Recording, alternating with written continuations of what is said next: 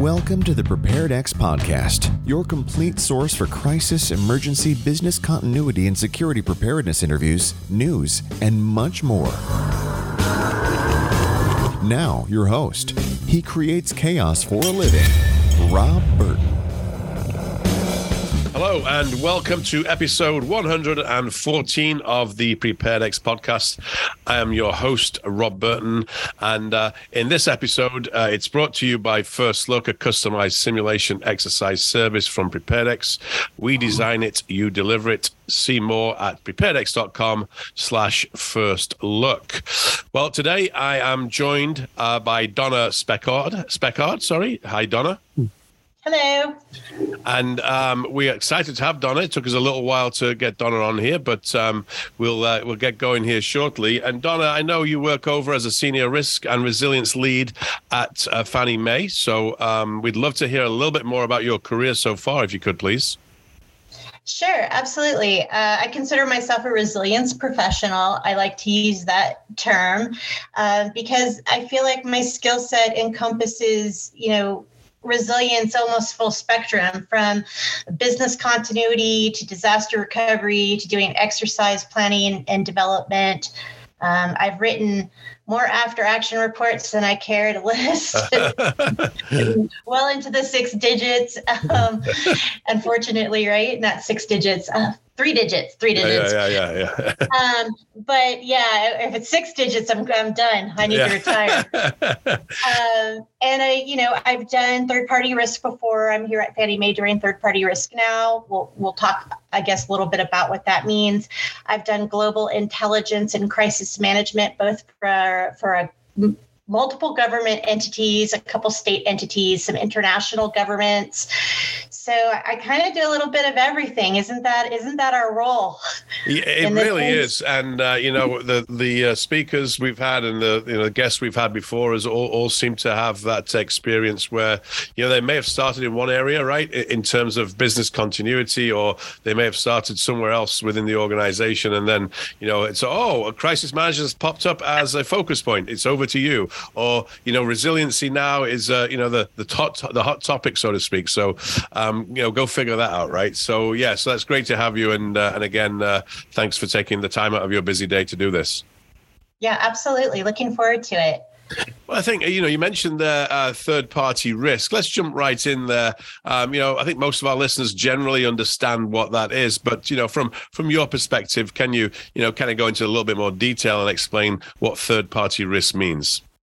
Yeah, absolutely. I hate that it's called third-party risk because really it includes fourth parties as well in a lot of organizations, and nth party, right? Yes. So first we have to understand what third party is, which, in my mind, it's the entities that a company does business with. So those are your vendors, your suppliers, your partners, your contractors, and service providers. Sure. And they would have access to your internal company and or customer external data, as well as systems, processes, and what you would consider privileged information. Sure. Many companies, outsource some of their core functions. And this is because we get better cost savings when we do that. So I think of call centers in tech support when I think about outsourcing, but there's other ways, of course, that we would outsource information as well. Third party includes, relationships that we have with these companies, but also like where they're located, if they're offshoring, these things are so important. So when you say third party risk, it encompasses so much. Sure. So it's really a big job. And so the risk itself refers to the likelihood that your business might experience a disruption or some type of adverse event, such as a data breach or anything that could happen that would cause a service disruption on your side to customers, and or a reputational damage or a financial risk as well. Yeah, no, that's great. And I really like how you started off by saying it's really, the third party is just the entry point, right? Is this beyond that? And I remember working early on in the days when we started off doing exercises for a large insurance brand here in America, and we were talking about third parties, at the time, and they said, well, we have got, I think they had about 8 layers between them. Obviously, the next, the next contractor, and then beyond that, those other contractors that relied on other contractors, right? So it's, it became this spider's web on this network of, ultimately what is risk. And do we know what the 4th tier and 5th tier is up to in terms of the support and how they would support us if something was to go wrong? So that's a great explanation there. Thank you. Yeah, it's always a delicate balancing act and a real challenge, because usually you have a small third-party program that's, very smallly resourced. Right. At Fannie Mae, we have over 6,000 active suppliers that we engage with. And you can imagine if we had to do an end-to-end, from supplier A, our third party, all the way through for each one, it would be very difficult because we just don't have that many people and hours in the day. Right. So it's really important to know how to rank and stack those. Mm-hmm. So, obviously you attack it as who are your critical vendors first, right, and then you tier them based on the criticality and impact to your business. Yeah, that makes sense. Totally. Okay, moving on then. We're talking about risk here, talking about those vendors. What are some of the common risks associated with third parties, based on your experience or what's going on in the marketplace at the moment? Of course, there's probably more than 3, but what are the top 3 in your eyes, what you're seeing at the moment, or from your previous experience? Yeah, that's like, can you take this mountain and don't open book? Find, yeah, find this needle in a haystack, right? Right. I'd have to say, honestly, I guess the top one would be what we were just talking about, right? Our third party's third party. And right, how do you get information about that? So I talked about sort of prioritizing your third parties and the impact to your business and making sure that they disclose who is going to be providing services to you through them, mm-hmm, who's going to have access to your data through that third party, and then really looking right down to the nth party level. Well, it's really hard to do that. I can say that, but it's really hard to do that because you have a contract with the third party, not the 4th party, not the nth party. Sure. And so you have to find creative ways to get an idea of what that risk might look like. One of the ways is you can write language into your contract that it kind of requires the third party to provide documentation or evidence that they have a strong, supplier risk management vetting process. Mm-hmm. So you can get an idea of what questions they're asking and what they're looking for. Another way you could do it is there are subscription services such as Dun & Bradstreet and other companies like that can do kind of a cursory look down to the financial statements on some of these companies. Yep. So if you have the name and you require the third party to disclose who's going to be touching your data or providing some level of service to you, then you can kind of, then you have the names of, those companies, and then you can plug them into one of these, subscription services and get at least some level of detail. Sure. I think that's kind of the way we're going. And I know regulators are starting to look at that a lot harder, especially after COVID. So that's risk 1.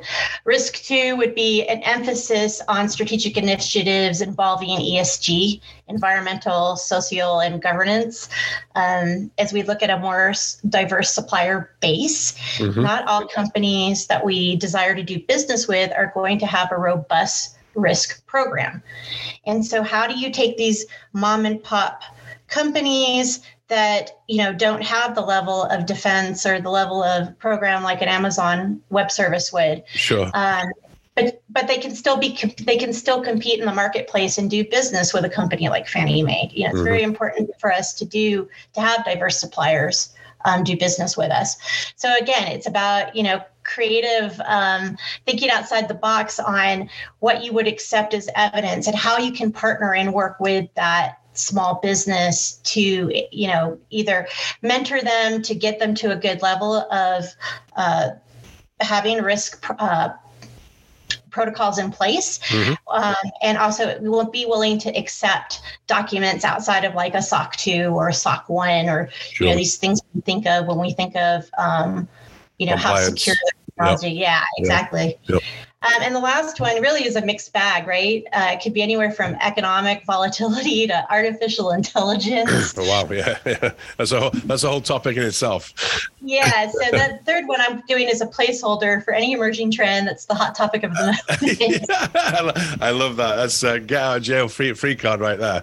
No, I really like that. Of course, that's a really hot topic. I do want to go back just very quickly, though, just because I'm a small business owner. You know, we got a couple of small businesses in the marketplace, and over the years, we've experienced from a procurement standpoint the vast change in how we do business with. We typically, every business we work with is larger than us because we're very small, but and we've had to come along a long way. And of course, you know, we rely on a lot of, you know, tools like Microsoft, for instance, and their suite of tools, which gives us a certain level in terms of compliance. But you know, there's certainly been a learning curve for a small business as it relates to you know, getting up to speed with those all those procurement questions that we get asked for onboarding.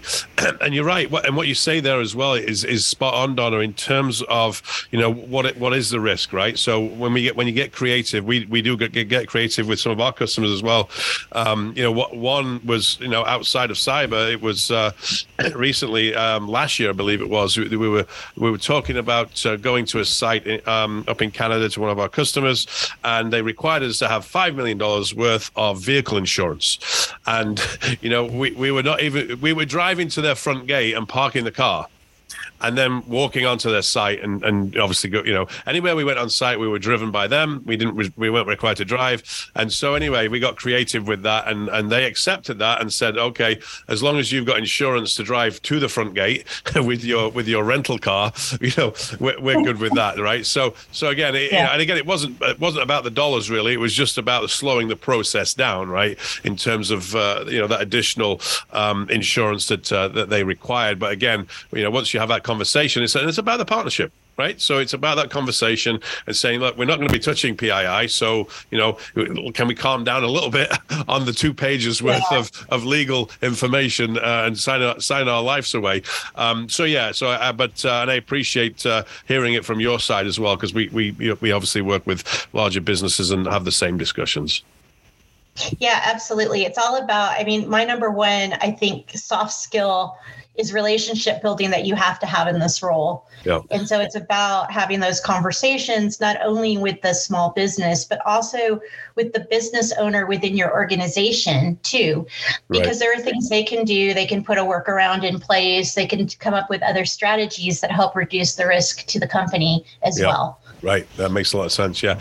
I know we've probably touched on it a little bit here in this last, couple of minutes, but how can businesses better prepare themselves for that dreaded procurement process when working with larger brands? I think we've touched on it slightly, but from your perspective, being part of a larger organization, what can organizations like mine, if, for instance, prepare themselves to come along for the ride? Well, I think the first thing is, like you just said, is kind of to take that perception of the dreaded procurement process and maybe make it not so dreaded, right? Right. Yeah. I mean, we're always looking at ways to streamline how that procurement process into the risk process works, internally especially. So we cultivate the relationship, like I said, between our own supplier risk management team, the procurement team, as well as third-party risk management, who's our governance oversight. And so it's and the supplier. So we're constantly looking at ways to innovate, whether it's through a tool, whether it's through a best practice, whether it's, like I said, just having a conversation. We are moving away. And actually, I'd like to say we've completely moved away from a cookie cutter process where, each risk review follows the exact same track and path. We're finding that, we have to look at risk more holistically. Yep. So it's really, like you said, it's about understanding if the vendor or the supplier has, access to PII. And if they don't, then, can we back off certain, controls that we're looking for? Sure. And what could we take in place of that? And also educating the business as well as the supplier on why we ask for what we ask for. Right. If we build a strong relationship, then I feel like the process isn't so dreaded. But again, the more you can educate, the better the process flows, I think, is the takeaway on that. Yeah. And I think, once a new vendor comes, I mean, certainly those critical vendors understand, right? We're in the fortunate position where we're not that critical. We provide training, which is important. We provide exercises, which is important. But certainly, if the business started to have issues, then they wouldn't be calling upon us, which is again one of the benefits for us. But obviously, those organizations that have been through it in terms of for other businesses, then they should at least understand what to expect. Yeah, absolutely. Moving on now, shifting completely. Let's talk about intelligence. I know when we started our discussions backwards and forwards for the questions for the podcast here, we were talking about different areas that you've got lots of experience in, and I'd love to hear your background and your thoughts on intelligence and how it plays a critical role really with operational resilience. Yeah, absolutely. I have actually two really, really good thoughts on this. One of them is, we were just talking about third-party risk, and intelligence actually does play a role in that. We talked a little bit about open sourcing some of the information on fourth parties and nth parties. Mm-hmm. One way was to use a subscription service. Another is to use your good old Google search and look up and see if there is any recent mergers and acquisitions. If you can't afford to subscribe to services that do that for you, you definitely can do it yourself. Sure. So there are definitely some free tools out there for that. But moving into resilience, a lot of people always think of intelligence as sort of a, criminal behavior monitoring. and while that's true to some extent, depending on, the company you're working for, but it's also about who or what is at risk. How do you notify them? Are we still operational?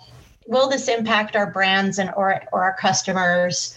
Are people tweeting or talking about us on social media? Right. Yep. What is our level of risk? And you can actually share that with multiple departments to kind of spread the cost of something like that, right? Mm-hmm. So if you're looking at, how do I monitor what people are saying about us? You could take the easy route. If you have a good budget, you can reach out to a bunch of different companies that provide this culling of data, because it's a vast amount of data that you're talking about. Mm-hmm. And you go that route. Your corporate responsibility, in-house, business development, legal, marketing, workplace services, insurance, revenue management, supply management, executive offices. All those departments have a stake in intelligence. So it's not only if you have some level of intelligence gathering or analysis within your company, are you marketing it as part of business resilience or your resilience program? You can also reach out to these other departments to help share the cost and mature your program and build up like a GSOC, a Global Security Operations Center, or something like that, right? And a lot of the tools, like I said, are free. But what do we mean by global intelligence? Well, there's the 24/7 monitoring that we think of when a crisis happens. And Rob, you're probably really familiar with this too, right? Yep. A hurricane comes in, you can go to NOAA, you can see, the path of the storm. You can actually pull or extract the CAML file. I think it's called something else now. I'm probably dating myself a little bit. You can extract that file for free. You can overlay it on top of Google Earth. You can plot your assets on Google Earth, and you can see like the impact zone, and it's updated rather frequently. And you can, if you have to evacuate employees or evacuate facilities, it gives you some level of intelligence of what's going on.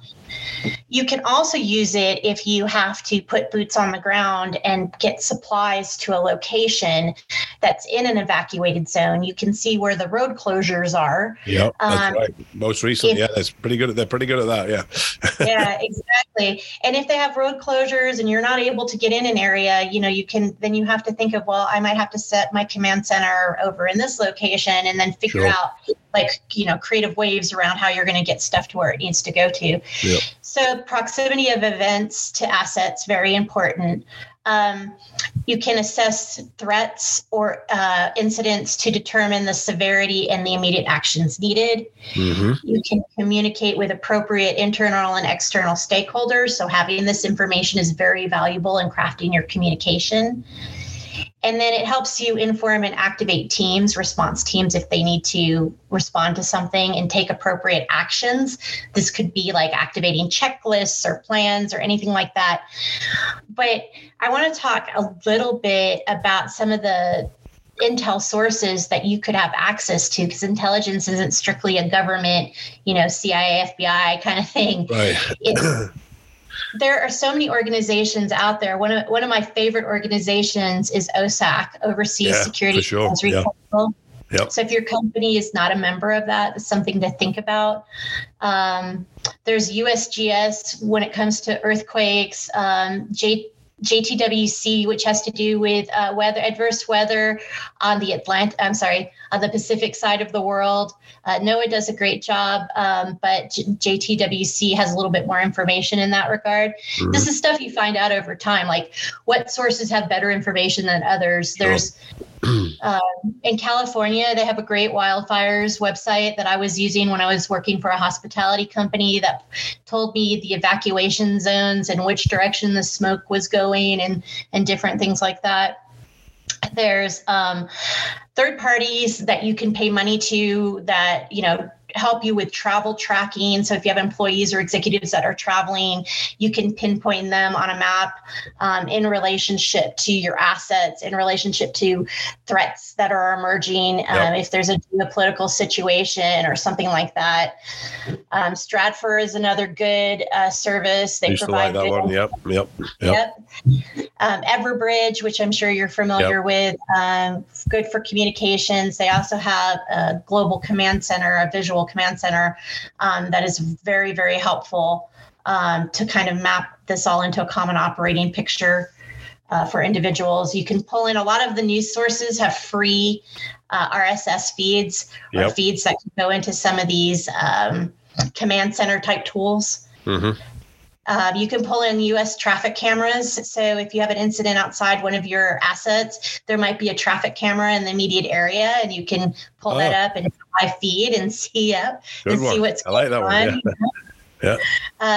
Yeah. So there's a lot of different, obviously, tools you can use, but partnerships are always the best. Right. So anytime you can work with a U.S. intelligence agency, or you have access to a meteorologist, or you just have people at your assets in different locations, then, they will get to wear the hat of being the person on the ground there.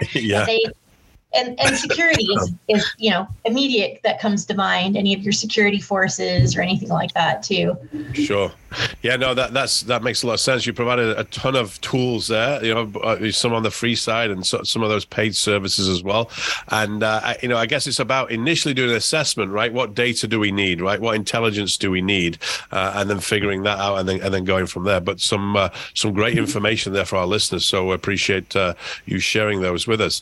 Again, shifting gears slightly. Another area that I'm intrigued with, just based on the work that we do within the world of training and exercising, and that's gamification. I know you like gamification as a way to engage stakeholders. Can you tell us more about how you do that? Yeah, absolutely. I have 3 tools of the trade that I use, exercises being one, meaning, anywhere from tabletop to full scale.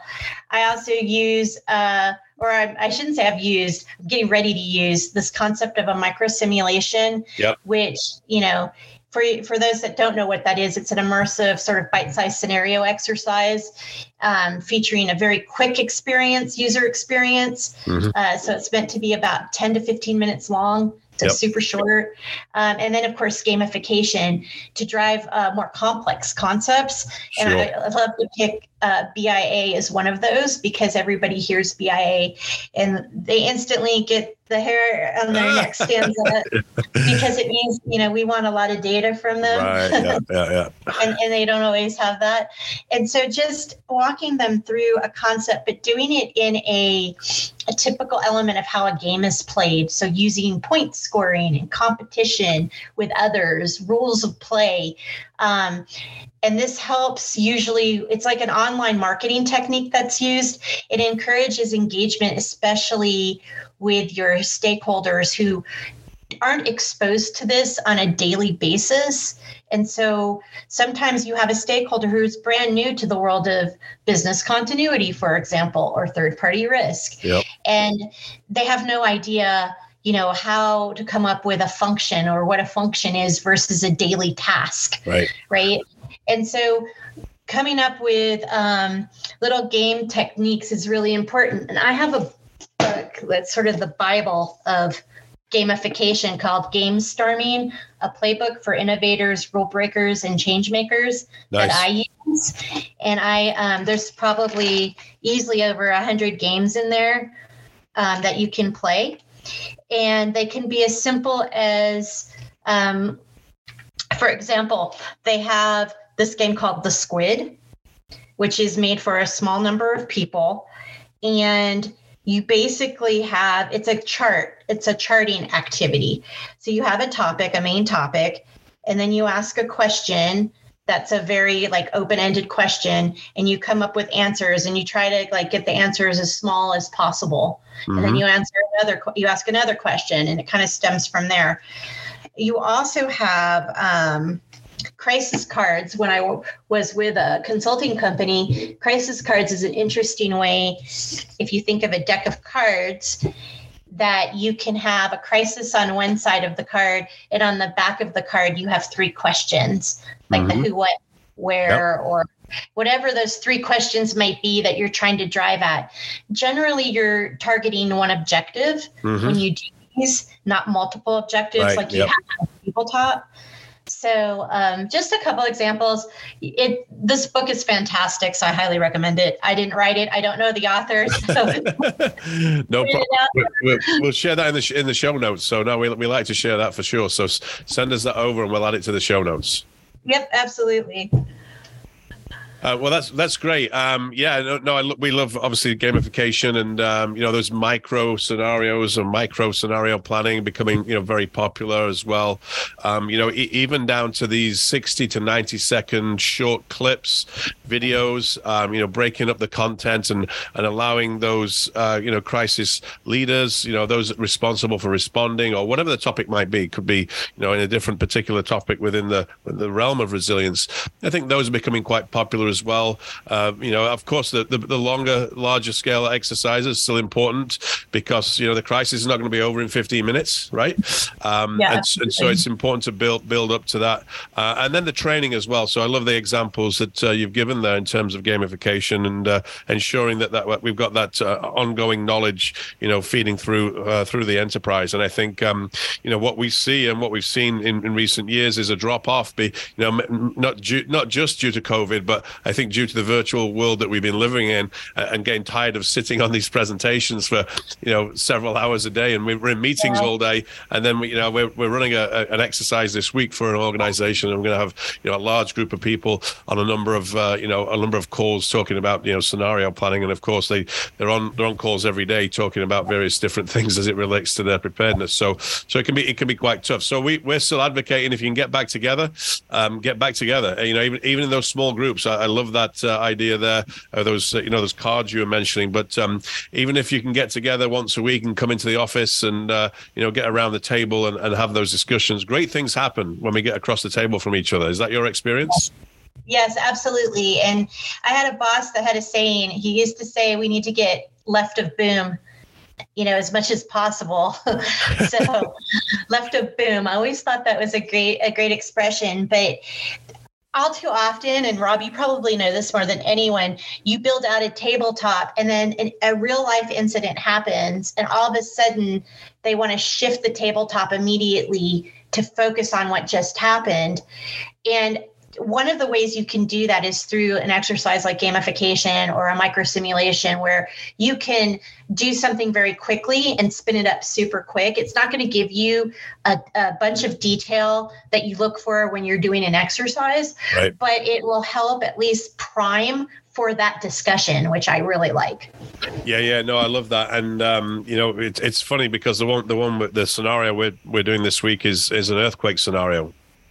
And we've been planning it for 6 weeks, right? Yeah. So it's, and that's really obviously benefited, the organization really, and obviously brought it into focus, really into focus when, it might have been 2 or 3 folks who were, less engaged, but all of a sudden it's, and it's really, it's obviously a terrible situation. And I think we had written in 30,000 deaths in the scenario. It's a different part of the world altogether. And of course, I read the other day there was 28,000, the latest number, and that was a few days ago. So again, it's we do. I think, and I'm going to ask you in a second about exercises, but we'll move on to it now. One quick story, and I think I may have told it before. While you're in the middle of a tabletop, an event can happen, right? And it happened to us when we were running an active shooter exercise for a leadership team, and the exercise got stopped because one of their main officers somewhere else in the country, an employee had made a threat to go to his car, get a weapon, and come back to the office. Now he never came back to the office, and they dealt with it, but that was during the exercise as well. So yeah, some interesting experiences for sure. So I'll wrap up here, because this has been by the way, we could go on and we could go on for a while, Donna, and let's do this again in some other forum for sure. But as it relates to exercises, then tell us your experiences with exercises. How are they? Are they important? And what's your view on them? They are vital. Are you kidding me? Right. Exercises are so vital. We used to, when we did tabletops a long time ago with 3 acronym government agencies, it was a labor-intensive process. Mm-hmm. It would take several people to build an exercise, months and months and months of putting this together, and then, finding the date, and the date was then publicized across the organization, and everyone had to have mandatory participation, which I thought was great, but you can do that in the government. And it's so time consuming. And then if one thing goes wrong or you have to fix something, it impacts the entire, thing. And everything was done on paper back then. And now in this digital world and rapidly emerging risk, we've had to become much more agile in our approach and how we do these exercises. I would encourage anybody listening, if you are able to participate in a community exercise, do it. Yes. Because for planners, we're great about planning for our organization and maybe even our specific family. We have a go kit. We told our kids what to do in the event of something happening. But from a community standpoint, do you know what's going to happen when an incident happens, especially in an area that's not used to experiencing incidents? Sure. Do you know where to go? Do you know what to do if they close the highway down? Right. And things like that. So that's why I say it's important if you have that opportunity. For organizations, it's absolutely vital. Because like you said, even during an exercise, you can have an incident happen. Yep. We noticed a huge uptick when we were exercising very regularly with the hospitality company I worked with. We noticed an instant muscle memory. The more you practice something, the more it becomes muscle memory, and you don't have to then go back and try to read a plan, because we used to have plans just sitting on shelves, right? But now if you practice it enough, you don't need the plan. Right. You need it because you need to, organize it and then practice to it. But for the most part, if you have muscle memory and what you need to do, if somebody were to come into your office and start shooting and you've practiced it, and if I pick up the phone, I can't dial 9911. It might go to my internal security and not to the police. Right. Just little things like that, or making sure your phone goes on mute immediately. Sure. Right. Yep. And that happens if you're hiding or something like that. So that a lot of it's important. It's important from a safety standpoint. It's important from an operational standpoint. when we do have incidents, real life incidents that happen, it's important to treat them almost like they're an exercise too after the fact. Yep. So you want to document an after action after a real life incident so that you can always improve. It's continuous development and continuous improvement. Yeah, for sure. That remediation plan is critical. And I was just updating a deck for OnSolve. We're presenting with them in a few weeks' time, and the last slide has some information about the AAR, about that process at the end, and right at the very bottom is create the remediation plan. And I've blown it up and made it as big as I possibly can. And I'm saying, look, this is why we're here. There's no point being here if we don't have a remediation plan. And so that's spot on. I just want to go back to the thought I had when you were talking about putting your phone on silent in certain events where and I remember back to Kenya when the mall shooting happened. I remember the mother and the two children that were hiding under the bench there, and she was talking about that experience and trying to get the kids to stay as quiet as possible. And I think one fell asleep at one point. She was there that long. Terrible situation. But I was presenting last week in Atlanta to the RIMS conference down there, and the regional or the Atlanta chapter, and we would it was an interactive session. And, I had someone came up to me afterwards. Oh, actually, he came up during the session. Should we send out a notification now? Because it was a fictitious, warehouse that we had, and employees were in there and they were trapped in a room. And anyway, they, there was a shooter there, and they said, well, should we send? Because then there'll be alerts going off on phones. So that really just reminded me then of that example that you used there. So yeah, listen, again, we could talk about this all day, Donna. I love this, and of course it's your passion as well, and I'm really pleased that we got this opportunity here to have this conversation. Yes, thank you so much for having me. I enjoy all your content, so I'm a fan. Well, we appreciate that. And any final comments, Donna? And as well, if folks want to get a hold of you, how can they do that? So I will give you my contact information, but to get to me directly would be best by email. Yep. So Donna_X_ my last name, Speckhard, at FannieMae.com. That's great. And we'll add your LinkedIn public profile. So if folks want to get a hold of you that way, if you're okay with that as well, that's usually a good direction for folks to come and check out, because I know you're quite active on LinkedIn as well, and we appreciate that. Yep, I love this community, and I'm really excited about the influx of new talent and new technology that comes at us almost every day. So. Yep, great. Well, thank you very much for your time today, Donna. We really appreciate it, and I hope you have a great rest of your day. Great. Thank you so much. Yeah, thank you. Okay, that wraps up episode 114 of the PreparedX podcast. If you haven't already, please go to iTunes or wherever else you're listening to the podcast today and rate us. We'd appreciate the feedback. Until next time, have a safe and productive day.